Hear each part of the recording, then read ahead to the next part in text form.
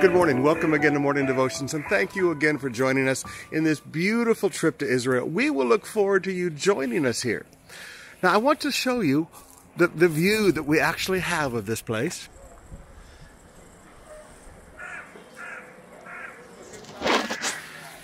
And I want to bring you to a very simple thought today. I know that the lighting is not the best because I've got this new little toy that I'm learning how to use, but I want to bring you back to a very beautiful little thought.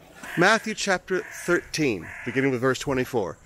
Jesus put another parable before them, saying, "The kingdom of heaven may be compared to a man who sowed good seed in his field." Now look at verse 38. The field is the world, and the good seed is the sons of the kingdom. The good seed are the sons of the kingdom. Now, brothers and sisters, I want you to understand that God has planted you and I in this world. God has planted you and I in our offices. He's planted you and I in our universities. He's planted you and I in our schools and our high schools. He's planted you and I in our offices and our factories. He has planted you and I as a good seed. Now, when you understand the fact that you are good seed here, you're not junk seed. Sometimes you and I look at our lives and we say, "Pastor Samuel, I'm not perfect.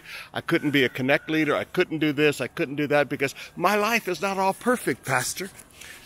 Well, your life may not be all perfect, but Jesus said that you are good seed that God has planted in his harvest field. So brothers and sisters, let's remember, we're good seed. Let's bear good fruit in Jesus' name.